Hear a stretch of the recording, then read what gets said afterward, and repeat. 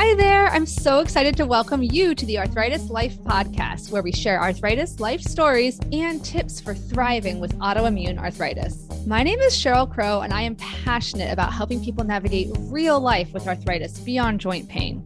I've been living with rheumatoid arthritis for 20 years, and I'm also a mom, occupational therapist, video creator, support group leader, and I created the Room to Thrive self-management program.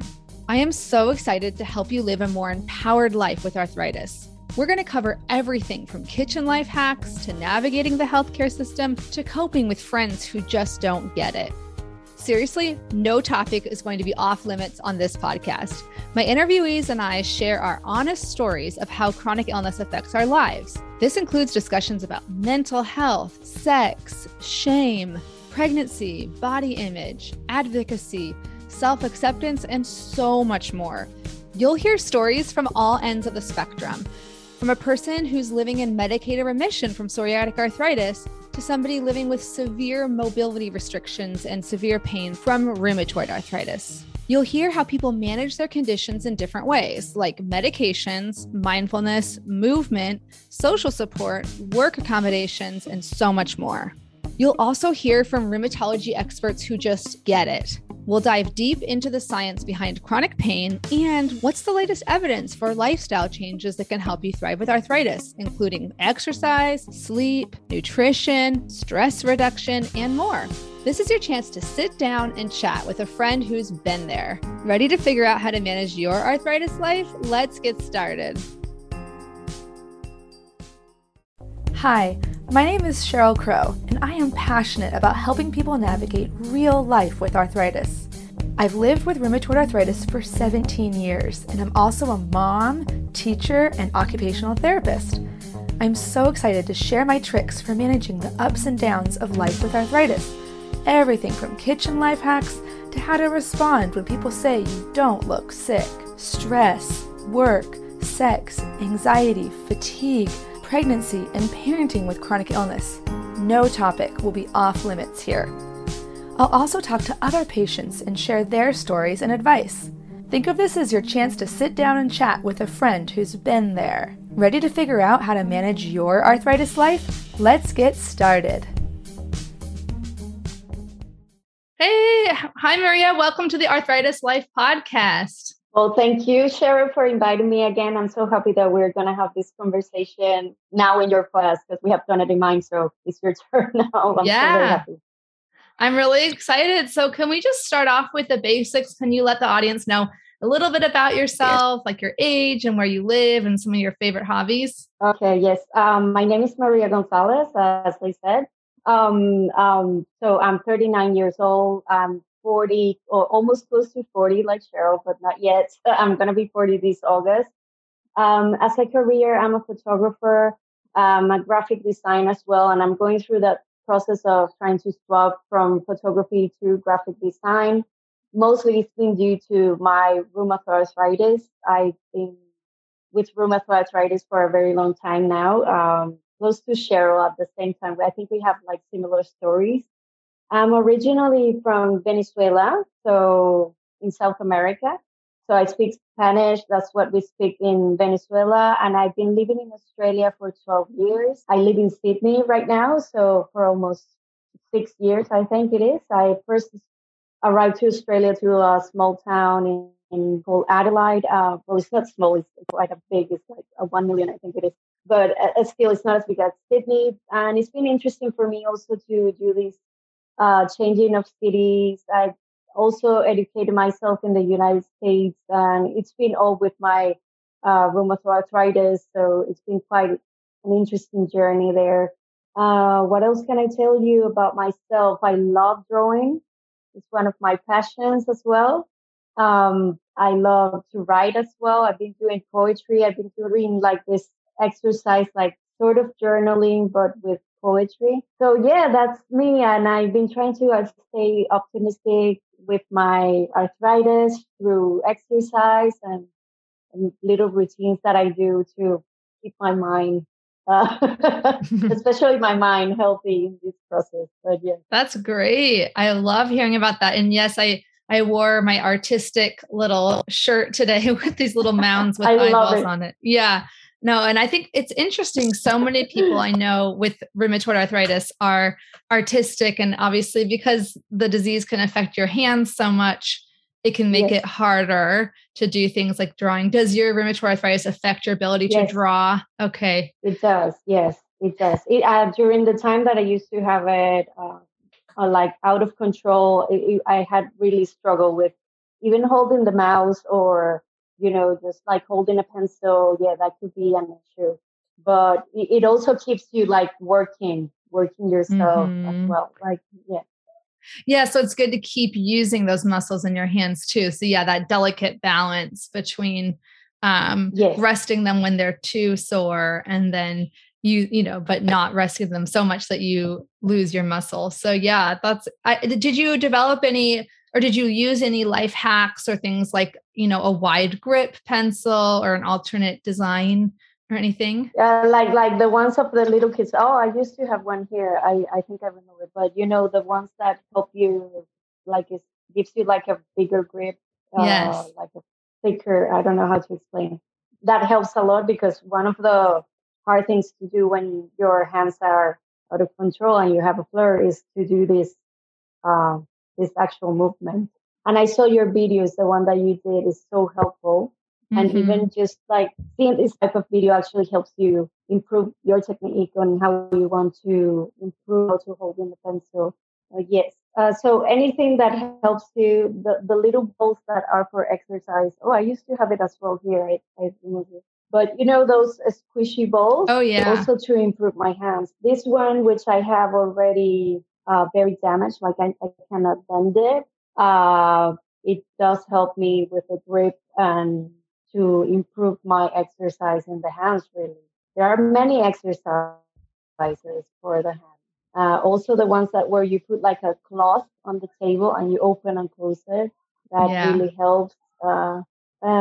There are many things that you could do, but definitely holding the pen can be one of those, especially if you're not feeling that comfortable. Yeah. Yeah. Great. Well, we've already gone off script, but I just wanted to ask you that. But yeah, today we're going to talk about your story and a little bit about what inspired you to form your own magazine. It's Spanish language magazine, which I'm about rheumatoid arthritis and other things. So I can't wait to talk about that. But first, I always like to start if I'm talking to somebody who has lived experience with rheumatoid arthritis or someone who's a patient. I'm always curious about people's diagnosis journey. Was it hard? Yes. Was it easy to get diagnosed? And what was your experience? Okay. Yes. Well, I was very young. I was 21. I was on a job with my whole family. We're doing like a Disney in Orlando where you walk all day. And I had like a little bit of, I didn't feel right, like in my hip. But I kept going all through the day. We saw the fireworks. We were going to go to a restaurant afterwards, after Disney. And when I was getting out of the van, I couldn't get out. I said to my family, like, okay, I cannot walk. And they were horrified, especially my mom, like, what are you talking about? Get out of the car. What is going on? And I was like, I swear I cannot move my leg, this leg, the right one. And she said, like, no, this is not right. But lucky for me, my sister, she's a doctor back in Venezuela. She's a GP. But she was living in the United States at the time where she wasn't practicing or anything, but she's a doctor. And she told me, like, she asked me a few questions. How do you feel? What is going on? Like the typical questions that doctors ask. And she said to me, you're going to have to go to the doctor once you get back to Venezuela because you're going to have to see if this is rheumatoid arthritis. And she even said the word rheumatoid arthritis. First time I heard that. And she was like, this could be nothing. It could be something else, but you need to go check yourself. I remember that night, my brother had to carry me to the restaurant. And then I was able to walk again. So it was like a small flare, like it lasted 2 hours. They gave me some like Panadol or something, and it helped me out a little bit. So that was my first experience. I got back to Venezuela, got everything of the test, and I had the rheumatoid factor very high. And lucky for me, I had that thing going on in my blood. because I know a lot of people are seronegative and you don't get to see that for a long time. But for me, I had everything like going on. But my arthritis at the beginning is like I had a flare one day and another one a month after. So I was lucky to see that I had the rheumatoid factor very high, that I had some symptoms like the pain in the hip. Then I think I had another in the shoulder, but it was like a month in between. So it wasn't very often. It was very hard for me. If I hadn't had my sister telling me you have rheumatoid arthritis, I could have gone, who knows, 6 months or a year without knowing. Because that's the thing. Many people don't know and they don't have a sister who is a doctor. So that's what I'm trying to say. Like, I was lucky to have that opportunity, to have somebody telling me, oh, these are your symptoms, this is what is going on. When it comes to the doctors, I was lucky as well. I come from a family of doctors, so we know people, and that helped me out a lot. And also that I go through the private system in my country, which is a big deal for us in South America. Like, you could either have the option to go to public, and there is a lot of problems there. So that helped me out. It was very fast. I was like diagnosed very early. So in that sense, when people tell you and doctors tell you, if they get you undiagnosed, I think it does helps you out. And I can see, I'm proof of it. It does, because I've been 20 years in my illness, and I feel I can still go a few more. That's great, and yeah, often I hear the opposite story, that there was a difficult time getting diagnosed or being believed. So it's always good to hear the positive stories where, you got your diagnosis quickly and yeah. Yeah. Although when it comes to my emotions, I did went through the whole range of emotions of rheumatoid arthritis. I got horribly depressed. I was very angry at the beginning. I felt that all my plans had stopped because we were so young. You and me, we were so young when we were diagnosed. I don't know about you, but for me, it also got me in a really bad time. I was changing from art. I wanted to do something different in my life. And I was, okay, I'm going to study photography and this is what I'm going to do. And boom, you get the diagnosis. And I was like, wait, can I still go to the United States to study? I wasn't sure. I was very clueless. I had no idea what was happening. So yeah, so that was a downside for me. I went through a very angry period, depression, because I wasn't feeling well. I was only controlled with Musexate at the time. I felt very alone as well. Like, I don't know about you. Like, I didn't know anyone. Everyone in that age is like, oh, let's go to parties. And I'm like, I'm going to the couch to sleep. Okay. Yeah. So it's very hard at that time. That's more common. Yeah. I was a bit lucky because I guess due to the severity and just due to my doctor's training, she put me on really aggressive medication really, really quickly. And I went into medicated remission within a few months. So I was feeling so much better. I'd been feeling really bad for a long time and without knowing why. And then, so when I felt so much better so quickly, I didn't really grieve it at all. I was just happy. And like, that's my memory of it. Of course, I wish I had better journals and things. But then 5 to 6 years later, when my medicated remission wore off and I had to switch medicines and actually learn what the disease was more, then I really grieved it. So, it's, again, there's not this linear story. Some people, they go through those stages of grief right after the diagnosis. Other people like me, it was like, my doctor was super optimistic. She said, you're a soccer player, you're active. Like, that's our goal, is to keep you active for the next 80 years, as I was 20, like you, 21. So I was like, okay, I believe you. You're like the nicest doctor I've ever had. So, but then after 5-6 years, we had to have another conversation like, okay, well, that's the goal, but we have to sometimes recalibrate the goal, but I was a little bit, I would almost say maybe just too optimistic, because I think it is smart to think about how your disease can affect your life. And I was in this kind of simplistic, like, I can do anything I want. You know what I Yes. mean? Yes. So yeah, you were probably more realistic.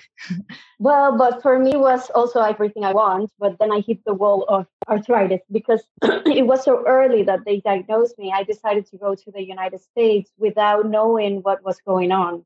And then in the US, I was all by myself, well, with my brothers, but not without my parents who would have seen me and telling me, no, this is not right, I need to go to the doctor. And I was also like on a sort of denial, like this is not happening to me. And I was feeling like horrible. And I was like, no, I can't do anything. Who am I kidding? And I was like, really, I couldn't, I was studying photography at the time. Sometimes I couldn't hold the equipment right.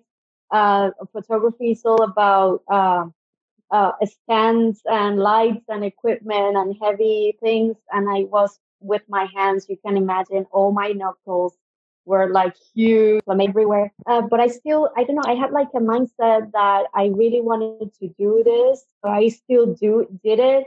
But at the same time, in my feelings and emotions were out of control because I was feeling awful. So if anyone is listening to this and you're going through this stage, you can be on denial at times, and that's fine because it's also, I feel like at the process of understanding what is going on with you. So it's okay if you go through this, but you need to get back on track. And there was a time when I said I had to stop.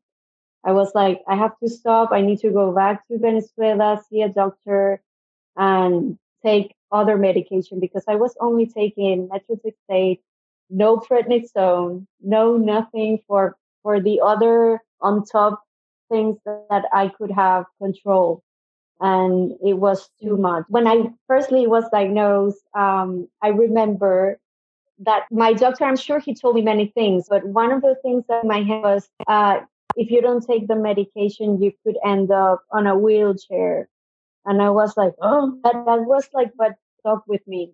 And sometimes when you go to that first, when they're going to tell you the diagnosis, everything seems very bad. Everything that the doctor is telling you, it seems like a bomb that is going on in your world. Like everything is get disrupted and you don't know what to do. So if anyone is getting diagnosed, we get you. We understand, and in some way, the doctors do have to say that, unfortunately, because they have to make you like a wake up call, like shake you and make you realize that yes, this is real, this is happening. Yeah. I wanted to add that. Yeah. No, you're the second person to say that, and it's funny because I don't remember my doctor saying that, but my parents do. They remember my mom was in the room with me and she remembers them saying that, well, it was after they told me about the medication and I didn't have any hesitancy because I was so desperate for any relief because I had been feeling so badly for so long and been told I was just a hypochondriac, that finally someone was listening to me and giving me a medication. I'm like, I'm not asking any questions. I'm going to take this, and my mom was like, well, wait a minute.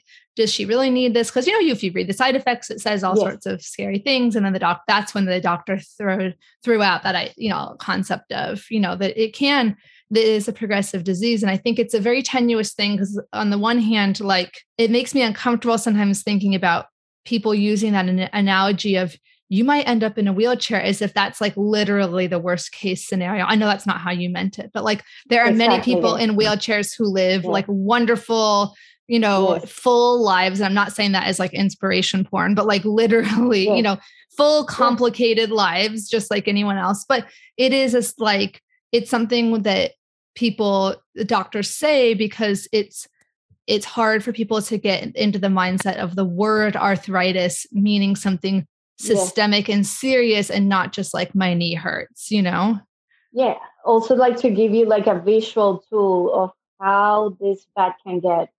And as you say, it doesn't necessarily mean that you cannot have a fulfilled life if you end up in this situation or if your disability escalates very fast. But what they try to tell you or warn you there, many doctors, is like you need to take the medication. For me, that's what it has worked. I know that you have interviewed other people who are not taking any. I don't know how that works, but for me, I don't what it either. has. Some people some people, the diet stuff all I can say, it works for some people, the diet, but the majority of people need medication. That's for sure. Yes. What has worked for me is medication. And truly, even though the methotrexate didn't work fully, like I never felt the same again, because also you're expecting, I think what most people have is like, if I have a headache, I take Panadol and it goes away. But the thing for us is that it never really goes fully away. Right. There is always, even though you're taking medication, there is always a slight, a little bit of there. I don't know how to explain it, but yes, there is always something going on. I think so. Yeah. I mean, I think it differs. I think the idea of full medicated remission or unmedicated remission is that you don't have any, inflammation due to the medication and stuff. But for a lot of people like us who've had it for a couple of decades, yeah, you might expect to still have some kind of flare-ups here and there. Yes. Yeah. And then, was there anything else you wanted to say about the diagnosis experience or your initial kind of adjustment period? Yeah. My adjustment period, I took, I probably the first 5 years, I would say, is learning experience. Then you learn how to master it a little bit more. And sometimes at the beginning, I swear, sometimes I used to say to myself, I cannot do this anymore. I don't want to live like this. This is horrible. And there were other days where I was like more optimistic. I've said like, if I don't do this, what is going to do it for me? So I better get this thing going on and do the exercise and try to do the best that I can, take the medication, do everything that I have to do. But that doesn't mean that I always felt like that.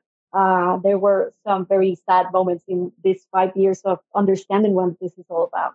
Also, and I wanted to add, because I feel that at the time, we didn't have any information. I remember leaving my diagnosis with the little that they give you, like the booklet, and I'm like, where am I supposed to go now? What am I supposed to do? And if we use Google or whatever, I don't think Google even existed but anyway, suppose that you search it on the net, there was really nothing. There was the same information that the doctor gave you in the booklet. That's what you will find on the internet. We didn't have the chance to speak to other patients. We didn't have this at all. So this has been a huge difference for everyone, like social media. And even though that I don't have you next to me, or I know that I can contact you, Cheryl, I'm in a horrible situation, help me out, and you will get support. We didn't have that before. So you have a great time and opportunity now to use this tool. And to make the most of it. Yeah. It's so great. It really is. If you've lived through not having social media and technology to connect, it's just hard to imagine. It's hard to explain to people who've had it their whole lives, like the younger people, the people who are 21 today getting diagnosed, the world is totally different for them. They can immediately, within an hour of a diagnosis. I mean, I've seen people do this on Facebook groups or Instagram, be like, oh my gosh, where's my people? Like, where's my tribe? Where are my other people going through this? And and it's not all sunshine and rainbows. There's definitely problems that I've talked about before too. And I'm sure you have experienced some downsides, but yeah, what was I gonna say? Oh yeah. And then when you were talking about, the adjustment, I mean, I would say like adjusting to your diagnosis. I mean, to me, it's an ongoing process, right? Because by the time I adjusted to being a person in my 20s with it, I was then in my 30s. And then I was like, okay, well, I'm in a different stage of life. I'm getting married. I'm going to have a child. Like everything's constantly something new to adjust to, so did you have the same thing? Of course. And we were the same. We had the illness throughout our adulthood and all our years in university, and then getting married and everything. And yes, motherhood is a big part, like being a mother, adjusting to that's a whole different. We could make another chat just individually about that. But it is complex, and that is also that adaptation. It's like a readjust, just change the medication, they change everything. You change routines, and now you have to for a baby. So that's even more complicated because you have to now deal with a little person that now depends on you. So yeah, it is a whole different thing. Yeah, as you say, it's ongoing and things keep changing. And for me, it also has been like, if somebody would have told me at the beginning where I was feeling horrible, Maria, one day you're ill and you'll be on and you're going to feel good, I wouldn't have ever believed them. I would have said, you're a liar. I don't see myself getting better. I just couldn't see it, because sometimes what I do feel with chronic pain is like big wall of, I don't know if it's negativity. I don't know what it is. It's like a black thing that doesn't let you see beyond the future. It's like really hard to see past if you have the illness not on control. This is what I'm saying. If your illness is out of control, it's really hard to see your future ahead, and or even to see yourself as getting better. So my advice would be work on that, work on your mental health, work on how you're going to develop in this illness and how the illness is going to develop as well in you. Because if you have a mindset that I'm going to exercise every day, I'm going to try to take the medication every day, I'm going to eat well. I'm not saying that all diets, but yes, eat well and take water. It definitely helps. It helps. Yeah. So yeah, I want to make sure I get the linear part of the story correct in my brain. So you got the diagnosis, but you were only put on NSAIDs, which are like anti-inflammatories initially before you came to the United States. Is that right? I was on methotrexate. I went to the US with methotrexate, but okay. That's another story. But my insurance got rejected because I also have asthma. So, so I didn't have insurance. So basically, I was trafficking. Sorry, the US, but yeah, I was trafficking my medication to the US. Anyone who traveled from Caracas to Miami, I would ask them to bring me methotrexate like in little bottles. And luckily for me, I was able so you couldn't get it. I couldn't purchase in the US if you don't have an insurance or if you're not registered, because I was an international student. One of the things that you need to realize is that if you travel, you need to first go to a doctor to get a prescription. So that wasn't my case, and because I got my first denial, I couldn't go to the doctor there, like to a specialist. So one of the reasons that I left the US is because my insurance got I didn't have insurance, so I couldn't stay, especially with my illness. Oh my gosh. That's one of the things. If you're traveling or if you're to another country, you need to know what specifically, if you have the illness, what are the requirements for you to get the medication in that country. Oh yeah. Yeah. No, and but one of the things in the US is you need to go to the doctor, you need to get a prescription from the doctor, and then you can buy it. I thought that students would, at least international students, I thought would be eligible for student insurance. I guess not. Yes. The things that insurance got denied. For just methotrexate. Yeah. That's no, because I'm asthmatic. I have asthma. So, okay. But asthma is one of the down things that most insurance say, no, I don't want this person. But I either put it or I don't put it. But I decided to say, yes, I have asthma, because what if I get a reaction there? Yeah. I had no idea. I was very young. That happened to me. So.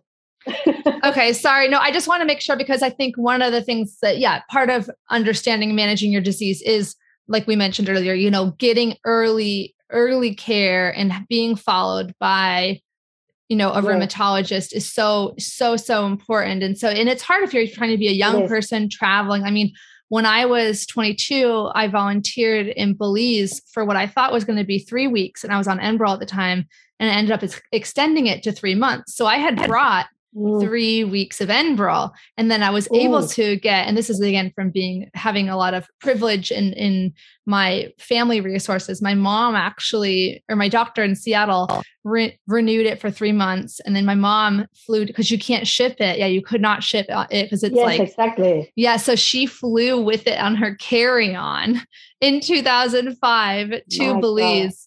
God. and I was able to stay. And then a couple weeks later, there was an electricity outage and the medication has to be refrigerated. I was like, oh my gosh, all that work. And it's going to be like $10,000 of medicine down the drain. But then luckily they fixed the electricity. But anyway, it's all those things like, okay, everyone wants to live your life to the fullest. And that's the goal that the medications enable. But I think sometimes health providers forget how complicated these things can actually be. It's one thing to say the medication can change your life. And it did in my case, right? But there's still a lot of hoops to jump through. And like in your case, if you're trying to get a degree or do things that require a longer stay.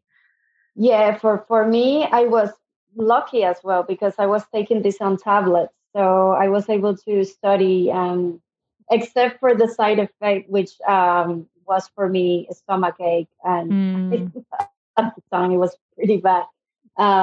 That was one of the downsides. But I was able to have the medication. I think it brings a lot of tablets in the little thing. But so yeah, during that time was only methotrexate and no prednisone, which would have helped me out a lot during my period of studying and that timing at the beginning where you want the illness like under control, especially when you're young. I think it's very hard, but yeah, that's one of the things that you have to keep in mind because also when I moved to Australia, I also had in mind what I had to do here in Australia. Also, and it helped me out that I had that experience from the United States to figure out what I had to do here. But yeah, I was put on the first medication was as well methotrexate here, and then later on in life, after I have been a citizen, I was able to request a biologic, which I think it was Orencia at the time, what they put me. But that was after my pregnancy, so I went for years. Because that was my next question. Okay, let's skip ahead for time's sake. And so, you somehow met your husband and then got married, and then I met husband. Yes. Did you meet him in the United States or Venezuela or Australia? No. Where'd you meet him? So I went back to Venezuela and I met him like a week after I arrived to Venezuela. It was after a month that we started officially dating. So yes, it was fast. So wait, what brought you to Australia? Well, the situation are so good. There's a dictatorship, so we've been trying to figure out a way so that we can have a family, live my life. Also, we've been seeing a scarcity of medication in Venezuela because of all the political situation. So this was very scary for us. We were both like, maybe we should rethink how we're gonna project ourselves in our future because I could see it coming already because I went to the US, I went back and we stayed there for 4 years and we applied to Australia and left. So, but during those 4 years in Venezuela, I was able to live the scarcity of medication. Like imagine going to your pharmacy and asking for methotrexate and they tell you, no, there is nothing here for you. So scary. It's scary. And one time the scariest part was I had to go to, because they stopped selling it in the actual pharmacies and you had to go like to the official where they sell all the drugs. I don't know how you call it. It's like the bank of drugs, something like that. It's a very dodgy place and you have, well, anyway, I had to go there and one day they told me, oh no, because at that time I was injecting tape because of my stomach ache. So just to improve that. And they told, oh no, all that we have is this. And they gave me like a full chemo big that they give patients from cancer. I don't know how many milliliters that have.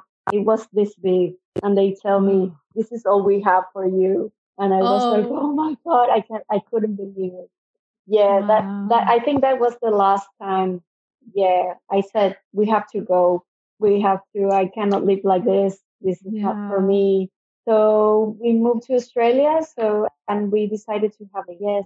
And in here, we were already residents so that my girls would be Australians because we also wanted to give them that second chance in life and not be only Venezuelans. And we decided to have them. This process was And I would have to go back to my 17. When I was 17, I was already, I want to be a mom. I had my nephew, and I remember the first time I carried him, I was like, oh, I want this for me. I want a baby. But at the time I didn't have anything. So then at 21, not only they tell you that diagnose that you have RA, rheumatoid arthritis, but they also tell you you cannot get pregnant with this medication.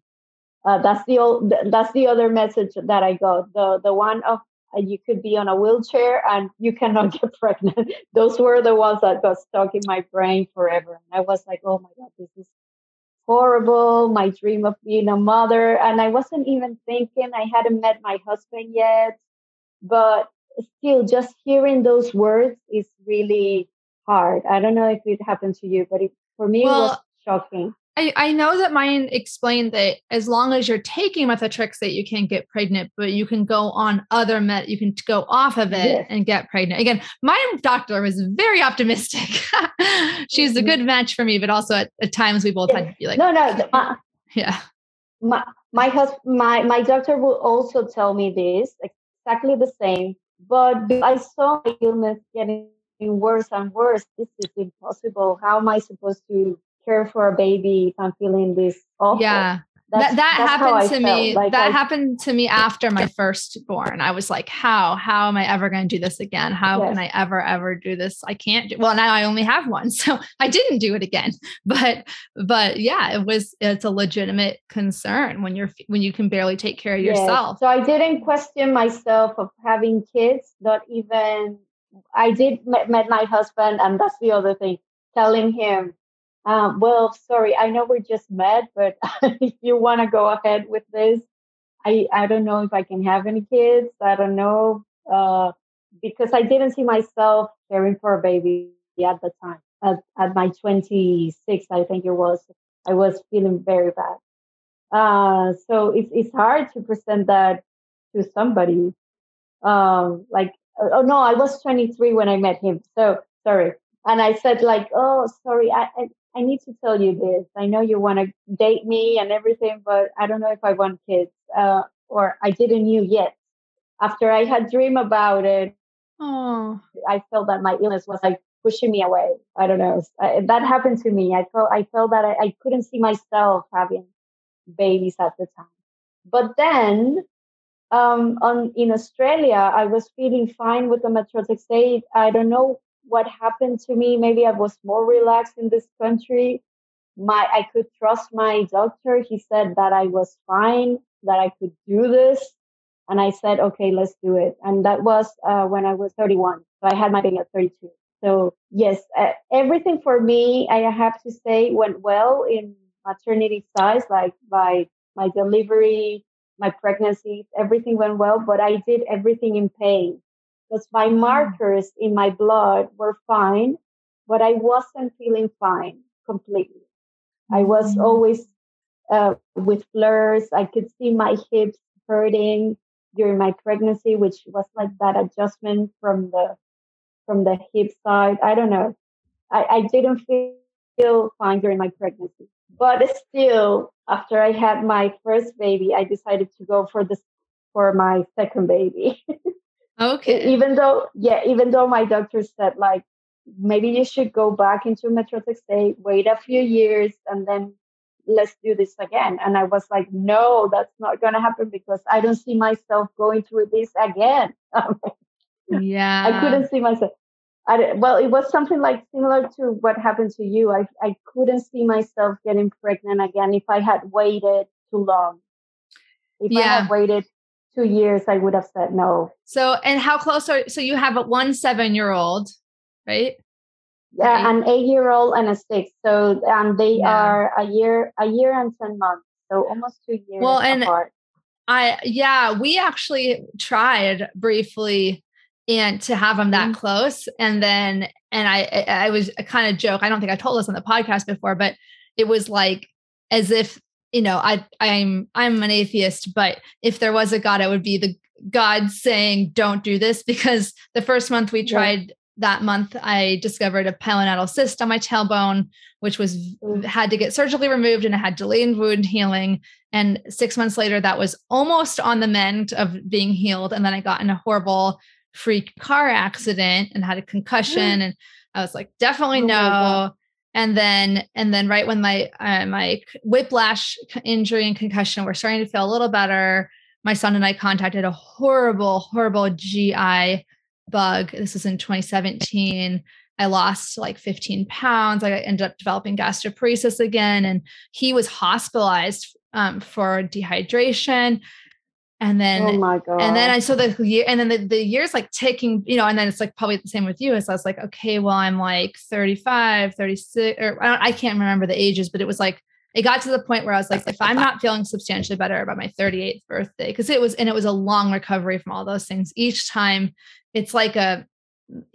something new adds on, it exponentially, right? So, and I'm not even talking about rheumatoid arthritis. My rheumatoid arthritis was fine during all of this. Yes. But it was the other things. And it was like, I was like, I'm waiting until my 38th birthday. And at that point, if it's not substantially better, I have to call it. Like, we have to call it as a couple, but also like ultimately it is. Anyway, so sorry, long story short. Yeah. If we had gotten pregnant that month that we discovered the pilonidal cyst, like when I went into surgery, they had to be like, is there a chance you're pregnant? And I was like, yeah.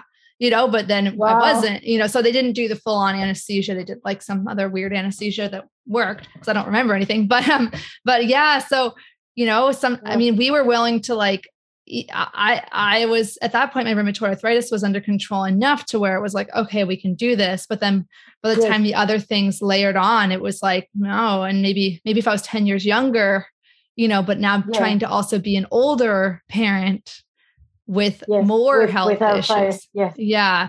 Anyway, so yeah, and then eventually the rheumatoid arthritis did decide to have its turn to get worse again. So it really was, everything was taking turns. I'm sorry, I'm talking too much about my story, but no, I think I've heard other people say the same thing too, where it's like, have them closer together so that you just get all those early days over together. Yes. Yes. So I did have those, the babies together. It was a good thing for me. It was successful. Like I recently wrote an article for the magazine that I'm writing, and it says it's called Success, but it ain't. Because it's just being realistic. Can you say it again? Can you say it again? To the mom. It was about success, but in pain. Like my story is of success. Like I was able to have the baby, everything went well. Like on the maternity side, I was able to breastfeed, delivery of the dreams, like everything that I planned went well, but I was in pain from my rheumatoid arthritis. And the flares afterwards, like after that, I delivered were horrible. Like I couldn't hold the baby properly. It was a lot to deal with. Plus, you're also in pain from other things like the delivery for itself, all the maternity stuff, which is kind of uncomfortable at the beginning. But for us, we have the pain, which we need to get like under control. And my decision of breastfeeding didn't help at all, because I had like that mindset, I need to breastfeed. I'm going to do my best that I can. And it was good. I'm saying it was like a dream. Everything went well in that sense, but it was painful for me and my arthritis. And because also I didn't have help external, I would have hoped to stop breastfeeding maybe 3 months or 6 months if I had to. And then I ended up doing it for 8 months because I couldn't get detached of the baby. I was so attached to the baby. And she used to cry, and I couldn't hold the bottle properly, and she wouldn't bottle. It's crazy. That part is a whole world, the breastfeeding part. But in the sense of maternity, yes, it went well, but it is painful. And that's one of the things that I advise, being realistic and saying my situation is different to other mothers who might be healthy. It's a good way to go, because then you will have your doctors to support, you will get help from occupational therapists that I wish somebody would have told me that. Nobody told me that. And I'm And it would have sorry. made a whole different world. My next question was going to be, because I love how you've woven in throughout your story, like different ways that different experiences affected you mentally. And I forgot to ask, Yes. like, did you ever see a formal like psychologist or counselor? How did you get help? I read a lot. I did was because I was diagnosed right before my arthritis with depression, Hmm. right before it. Wow. And it didn't go well with that psychologist. I didn't feel comfortable. And for me, that is a major thing to be able to find someone, especially for us who understand pain and how to manage it. So I read mom is a psychologist, and I tried my best to keep positive. And because I left to the United States, that didn't help me at all. Mostly for me, what it has worked is keeping myself going to study groups where you can learn about psychology side, control yourself, but mostly exercise, physical exercise. I think is like for me, my body fits and my mind. What I try to do is to work it on myself and read a lot. Because at the time, for example, I couldn't when I went to the US, I couldn't afford somebody to help me out easily. And I think it's key. It's the thing that you under control. I'm on remission, and being on remission is like a whole different world. Feel that everything gets into place, everything in your life. It's like going back to your old self. It's like you feel more, oh, this is how I used to feel before the illness. I'm trying to do is read a lot of the magazines. I follow a lot of podcasts. If you don't have the accessible for you, there is a lot of podcasts on psychologists where you can find terms that can help you out. What I Yeah. say, if you're really struggling, if you cannot get out of bed, if you feel that your life is not worth it, that's when you need to go seek for help. But I have always pushed myself beyond that. Like I've always tried to keep myself, I can do this, I can do this, I can work this out mentally, especially. But what I do believe is that if you're really struggling, if you cannot wake up or get out of bed, that's for a mental health advisor. Like, Yeah. I mean, and I think something that I learned, and, correct me if I'm wrong, but at least in the US, like when I yes, went to first started going to therapy when my son was almost a year old, I actually was surprised after I thought, oh, wait, I thought you had to be really, really bad to qualify for therapy, but I stayed on for a long time, and she's like, no, you're just having general anxieties about life. And, you don't have yes, to wait until you're like wanting to, like until you lose all exactly. hope. You can actually go to, at least again, and depending on your insurance, maybe go get therapy, even if it's not that severe. I wanted to make sure I ask you about something really cool that you created. The Ouch, am I pronouncing that right? Ouch Revista magazine. Ouch, revista. So ouch is a onomatopoeia. How do you say it in English? Onomatopoeia. Oh, So onomatopoeia. it's the same as ouch in English, like when you hit onomatopoeia, yes. So, but in Spanish, it's ouch with a it's different writing. It's AUCH, and revista it means magazine. So it's the ouch for the cry and Yeah. and revista. Yes, I created this magazine with the hope to like to build conversations between patients. I saw there is a lot of information in Spanish when it comes to medical terms, and there is a lot of people interviewing doctors, patients who interview doctors and specialists, but I couldn't see anyone speaking to other patients and talking to them and making more like a friendly conversation between people who have the illness. And that's what I wanted to do. So I created this one where I allow people from people who are feeling really bad to those who have the illness under control, and we all get together and tell our stories, and with the hope that people, because I feel with when you read individual stories, I know I've heard you said don't stick to the individual stories, and I think it's true. But I also feel there is like this companionship. Like when I listen to somebody tell me their story, I feel, oh my God, I'm not alone in this. Somebody else is struggling with the same thing.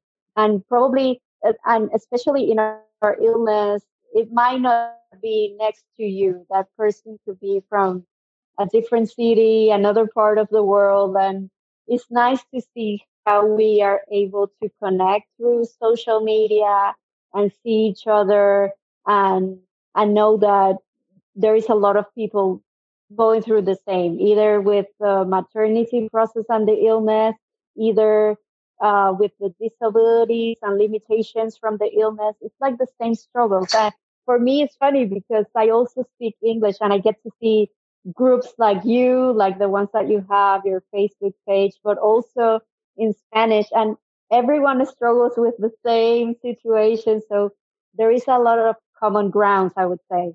And that's what I wanted to get the magazine together and talk to people, really.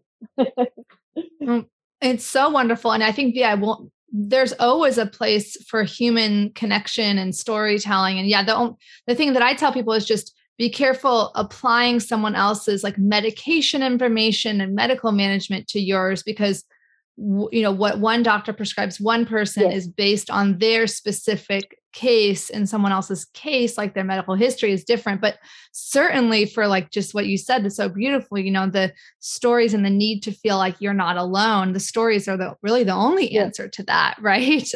Is the connection. So yeah, I love, how do people access the magazine? Is it online? So I made the magazine online so that everyone in different places could follow it. The magazine is in Spanish, I have to say.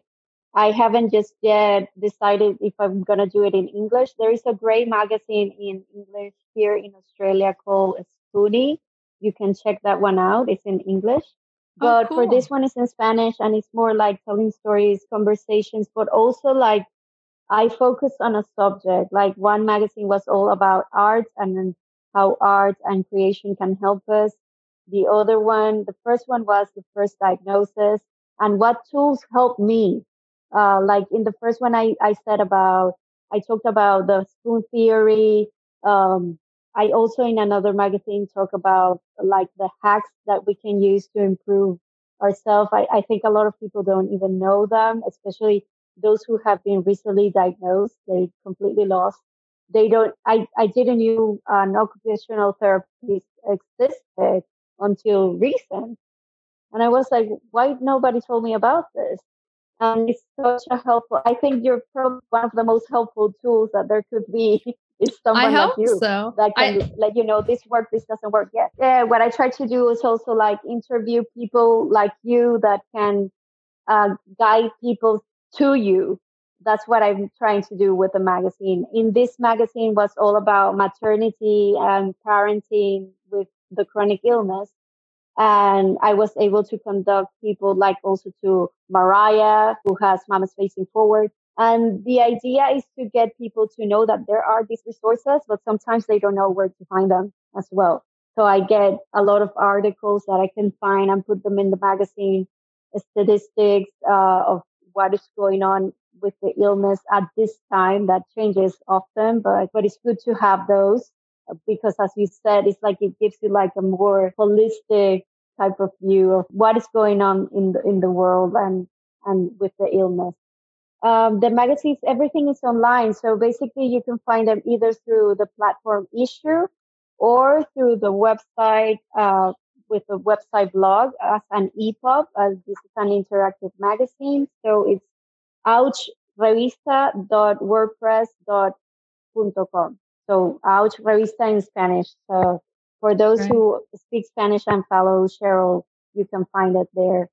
And also, I'm always looking for illustrators, people who like to join us in the journey and help us out. I find that illustration also helps us distract our mind a little bit of everything that is going on with illness. And I think it's a great way to distract and entertain ourselves and make fun of the illness as well. So I also do illustration myself, and I put them in the magazine where I have like conversations between me and my arthritis. So it also has helped me as well to get to know everyone really as well. You all the people that have collaborated in the magazine. So it's been quite interesting. Oh, that's so great. No, I love the illustrations. They're so, yeah, pictures worth 1,000 words sometimes, for sure. No, it's so wonderful. I think there's such a need for, like you said, more real down to earth stories in other languages other than English. And I know that on some other episodes, people have talked about, the need for just more cultural representation too. The online chronic illness communities that I've ever seen are primarily, white American women, as opposed to, a diversity. So I think that's so important that you highlight different people as well. Most information is in English in any topic. So I think it's important also for people to understand that it's important that they know English and they will have access to so much more as well. That's what I'm always telling followers in the magazine, that unfortunately, yes, I found this great article, but it's in English. So you're going to have to do your homework and translate it in Google and see how you can apply it to your language. But yes, at the end, English is like the principal language of the world. And it's not that it's bad, it's just that there's no information in Spanish. So I wanted to also do that as well, especially for moms. For maternity, there is nothing when it comes to chronic illnesses and maternity in Spanish, there is very little out there. So yeah. Well, it's really, I think it's amazing that you just went out and created something that, I'm sure so many people are, benefiting from it. And I wish we could talk longer, but I have to start wrapping it up a little bit. So is there anything else you wanted to tell the audience or any message you have for people listening? Well, if you're recently diagnosed, I say educate yourself, find about the 5 stages of grief, because when you can understand your emotions, then you know where you're standing. Like, oh, I'm feeling angry because I got diagnosed, or I'm feeling grief or sad because I cannot do the things that I used to. So it's important to understand your emotions when it comes to this illness, because stress triggers certain hormones that affect our brain. So everything is connected in the end. So it's important that we understand this. Also, to understand the spoon theories, I think is a great way to explain to others what is going on with you, with energy levels, with pain levels. I think that was a very basic tool for me to help others understand what I was going through. And to be honest, at the end of the day, change has to come from you, from within. It's like Viktor Frank from the Man's Search for Meaning. That's one of my favorite books. Yeah. Man's Searching for Meaning. Yeah. It's one of the best books that you can read. Highly recommended. But he says that it has to come from you. So that would be my message. Like, it truly has to come from you if you want to improve, if you want to change yourself, and if you want to keep optimistic in this journey, like you say, in your journey with the illness. Yeah, the ups and downs. And then your roadmap, Yes, in the roadmap. Oh my gosh, yeah. It's a never-ending road. Yeah, it's true. It's a never-ending road, and we keep learning. I learn a lot from other patients. I learn a lot from what you see on the internet, and it keeps changing. Like, we didn't used to have biologicals, and now we have them, and it's going to change everything again. So we'll see what this goes. And the more we speak about it, the better it's for everyone. Yeah. Because we feel less alone. Don't isolate yourself. Don't feel that you have to keep yourself seek for help. That's basic, I think. Absolutely. No, that's so true. I think there's definitely a toughness in the people I know with autoimmune diseases, that we get so used to being in pain and so used to being fatigued that we forget that it's okay to ask, for help, because we're so used to pushing through it, So don't be afraid to ask for help, I think is great advice. Well, thank you so much again for taking the time out of your busy day with your 2 beautiful girls and your husband. Thank you, Cheryl. It's been great talking to you again, and I hope we can do this again anytime that you want. We have so many different things. Yeah, so many things that we covered. I can't wait to hear people's response. But bye for now. Bye, Cheryl. Bye. Thank you so much for listening to today's episode. This episode is brought to you by Room to Thrive, a membership and support community where you'll learn how to develop your own Thrive toolbox so you can live a full life despite your rheumatic disease or chronic illness. Learn more in the show notes or by going to www.myarthritislife.net. You can also connect with me on my social media accounts on Instagram, Facebook, Twitter, and even TikTok. Check out the links in the show notes. Thank you so much for listening to another episode of the Arthritis Life podcast. This episode is brought to you by Room to Thrive, an educational program I created from scratch to help you go from overwhelmed to confident, supported, and connected in a matter of weeks. You can go through the pre-recorded course on your own, or you can take the course along with a support group. Learn more at the link in my show notes, or you can always go to www.myarthritislife.net. And if you like this podcast, I would be so honored if you took the time to rate and review it. I also encourage you to share it with anyone you know who might benefit from it. I also wanted to remind you that you can find full transcripts, videos, and detailed show notes with hyperlinks for each episode on my website, www.myarthritislife.net. If you have any ideas for future episodes, or if you want to share your story or wisdom on the podcast, just shoot me an email at info@myarthritislife.net. I can't wait to hear from you.